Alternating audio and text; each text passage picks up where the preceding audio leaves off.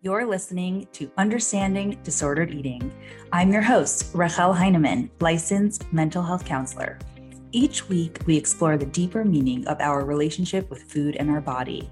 I interview experts in the field of eating disorders and psychoanalysis to bring you the answers about why you do the things you do and bring you one step closer to a healthier relationship with food and yourself.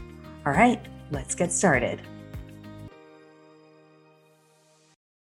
Hello, everyone. Welcome back to the podcast, or welcome if this is your first time. I'm so glad that you're here. Today's episode is episode 44 with just us. So today we are talking about red flags. Just a little bit of background, maybe to help you understand how I conceptualize eating disorders and disordered eating, is that I see it on a continuum. So if on one side there's healthy eating, absolutely nothing is up with one's relationship with food, and the other side is full-blown, pretty serious eating disorder, everything on the middle would be some form of disordered eating and then sort of entering into eating disorder territory. And I say this because it's not just something switches and, someone goes from being completely okay with food to having an eating disorder, or, that means that you have an eating disorder. It's not really the case. It's so much more complicated and fuzzy. And I think that what's significant here is that this is my understanding of it. This is my opinion. Okay, yes, my professional opinion, but it is my perspective. So I want you to come at this with a grain of salt. This is going to be something that you look at critically from your own perspective, and that even if somebody does fall on, quote, the side of the continuum that is disordered eating and not, quote, eating disorder, I think everybody deserves support. So whether or not you or somebody you love meets criteria from this DSM Bible about an eating disorder doesn't mean, if you don't meet criteria, it doesn't mean that you don't deserve to get help. Because let's be real, somebody who's struggling with disordered eating is at risk for an eating disorder. So even though we're talking about labels and what's disordered eating, what's an eating disorder, what to look out for, what's kind of a problem and what is for sure a problem, I hate labels. Everybody deserves support. So again, if you're waiting for something, let this be it. Go out and get some support. Seek out a dietitian who specializes in eating disorders or intuitive eating. Reach out to a therapist. Trust me, you will never feel sick enough. That is a thing. Okay, so another piece about my perspective. My understanding of disordered eating is quite sadly a large portion of the population. And what I mean by that is that when so many people talk about, I'm being healthy and I'm, just eating healthy or watching or all these different catchphrases, as much as this is normal, meaning most people do it, to me, it doesn't mean that it's healthy. So if we're talking about restriction or eating only salads or working out in the gym all the time, that it could be that in your personal community or just in general, that's normal. Again, to me, it doesn't mean that that's healthy. So I say this because I might say something is disordered, and for you, that might seem quite normal. And that's completely okay. Because first of all, you don't have to agree with me. And second of all, if you feel fine with your relationship with food, wonderful. Don't touch it. That's great. We're talking to the people that kind of know that there's something is up. And even though they're doing what it seems like everybody else is doing, it still doesn't feel right. Then maybe it's a bit of a problem. So again, feel free to disagree with me. That's totally fine. Let's jump into some red flags. And I'm hoping that you're going to take my bit of an intro and use that throughout all of the red flags. Again, I do want to emphasize this point that if it's not a problem for you and you're doing your life fine, then I'm not saying anything about it. You do you. So the first thing that I want to talk about is this idea when someone continually talks about weight, anything food related, calories or nutrition. They talk about compensating for their eating. So a lot of diets and working out, and they're really interested in food and nutrition. So there's a couple of different ways to look at this. If somebody was never really interested in cooking and what's inside of foods, and all of a sudden they're just always talking about like, oh, how many calories is it in this? Or this is so healthy. Or you never really noticed what they ate, but all of a sudden they're only eating chia seed pudding or some other thing like that. The difference is going to be significant. So notice when somebody has never really been interested in it and then sort of takes an increased interest in it. They're always cooking, they're always making these things, they're always posting on their Instagram, just something that sort of indicates where their mind is at. But for somebody who this isn't necessarily a drastic change for them, they've always been a foodie. The idea is that when we talk, we can sort of see where our mind is at. So say I'm talking with one friend and she's always talking about food, weight, body image, diets, all those things. I can sort of tell that that's where her mind is at. If I am talking to somebody else and all they're talking about is, I don't know, this particular family member that's annoying them, I can tell that that's the thing that their mind is focused on. So the idea is when someone continually talks about one topic or a series of topics, you can tell that that's where their mind is at. And usually it's pretty obsessive.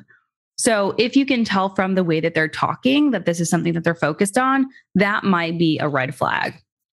So I'm not saying that swapping recipes is a problem. I'm saying if this is either a drastic difference in this person's way of talking, or it seems like there's a very big interest in some form of diets, nutrition, and weight.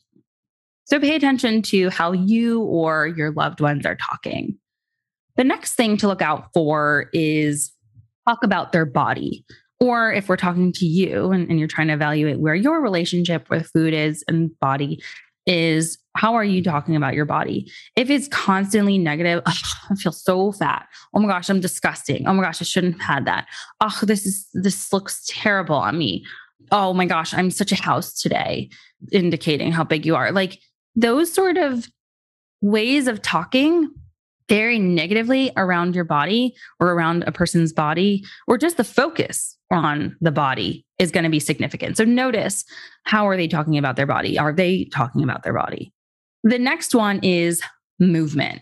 Look out for your exercise. Are you exercising a lot? Are you exercising in comparison to before? Is it increased? So say you've never worked out before and all of a sudden you're working out all the time. Or is it just something that feels sort of like a crutch? So for example, it's really, really difficult not to move, even if it's a holiday and you're getting together with your family and there's no time to go to the gym, or you're sick and it would probably be best if you didn't move today, or there's something else that happened and you find it really, really difficult and so anxiety provoking not to move.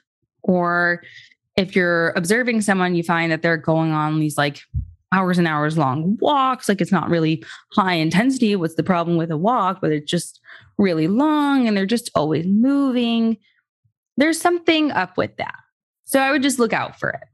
The next one is body checking. And this can look different for everybody. Some people sort of just like, the thing where somebody wakes up in the morning and sort of like feels their stomach and is like, oh, checking if it's flat, or they go straight to the mirror and they see how they look. Or some people actually try to measure their body. A really common one is when you're walking in the city, and if you're around a big city and there are tons of buildings that are very reflective, just always stopping and looking and seeing what you look like, checking yourself, fixing yourself, just this almost obsession with how your body looks and feels. The next one I want to talk about is not directly related with food or body, but it's something that is really significant. So it's emotionally withdrawing. And this can probably be something that you notice in someone else. I don't know how well you can notice this in yourself, but when you notice somebody who either was the life of the party before and then sort of just like dwindles down, or even if they weren't that outgoing, they just completely withdraw. So they skip family meals, they don't hang out with their friends anymore, they don't make an effort to go out. Whenever there's something going on, there's an excuse not to go out. Really, any version of this, some sort of emotional withdrawal. So they sort of socially withdraw and then emotionally withdraw. So it can also seem as like they're sort of retreating inward, if you will, and their personality changes and they're just sort of quiet and sad, even if it isn't like this really obvious thing that hits you with a ton of bricks, but it's just very like subtle sometimes and sometimes drastic personality, emotional, and social changes. The next one is avoiding eating in public. So some people find it really anxiety provoking to eat in public and they will not. So for example, especially if you have big family holiday meals, they'll refuse to go to a meal or they'll refuse to go out to eat because there are people around. They only eat by themselves. So that's something to also notice. Are they eating around people? The next one is skipping meals or snacks. This is not something that you'd really be that privy to unless you're sort of like in their nose, which might actually be annoying. But if you notice that somebody just hasn't had breakfast or lunch, or they're always not hungry for a snack, or during meals, they sort of pick at their plate and they just have an excuse to be anywhere besides for the meal.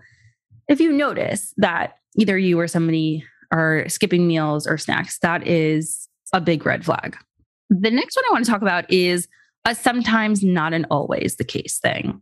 And that is significant weight loss or weight gain. That's the kind of thing that becomes physical, that we can see. So like the typical story, I guess, in the media, this person lost so much weight. Oh my gosh, they're so sick. They need help. Now, sometimes that happens, but it doesn't necessarily mean that it has to happen. What I'm trying to say is that it is a red flag if somebody has a significant change in their weight. It doesn't matter which way. There's something that probably is there, but also doesn't mean that the problem isn't there if that isn't there. Let me rephrase that. There's too many negatives. Somebody can still have a really significant eating disorder without the significant change in weight. So I'm saying this because it is a big red flag. If somebody has a significant change in weight, it doesn't necessarily mean that it has to be there. I hope that part makes sense. And the next one is hiding food, or if they feel shameful about eating. So you notice like tons of wrappers in their room, or I'm not sure why you would be snooping in their room. That's kind of weird. But if you just notice where they keep hiding their food and they seem to be ashamed about eating or really, really uncomfortable around it, that's also something to look out for. The next one is if you're eating with them and they constantly run to the bathroom after meals or snacks, it might be because they're purging. So just a pattern of running to the bathroom after eating is something to look out for. And the last one that I want to mention is if they've lost or you have lost a period. So if you're a menstruating person and you haven't menstruated for a few months, I guess anything could be happening if it's 1 or 2 months. But if it's more than that, then there's something up with it, usually malnutrition. So that's going to be really significant to seeing if somebody might have an eating disorder. I hope these were helpful. So they're just sort of like some red flags that are rattled off.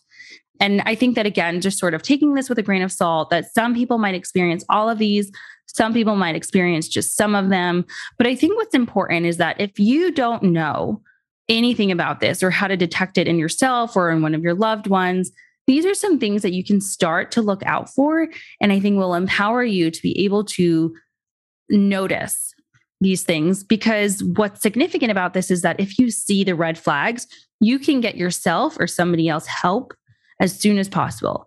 And when you get somebody help sooner than later, the chances of healing, recovery, whatever word you want to use it, is so much higher. You cannot even imagine. So my word to you is that even if this person or you do not meet criteria for an eating disorder, these things don't resonate with you, maybe you're kind of obsessed with food and weight and you know it's a problem, but like you don't purge, you don't hide food, you're not socially withdrawn, but there's still something up with food, get help. Now, do yourself a favor and get help now, because recovery and healing is going to be so much easier. It's not going to be easy. It's going to be easier. And your chances of making it through this are going to be so much greater. You made it to the end. Thank you for listening. Every single one of your downloads means so much to me. If this conversation is leaving you wanting more, be sure to sign up for my newsletter. You'll have the opportunity to reply back directly to me over there. Can't wait to see you in your inbox.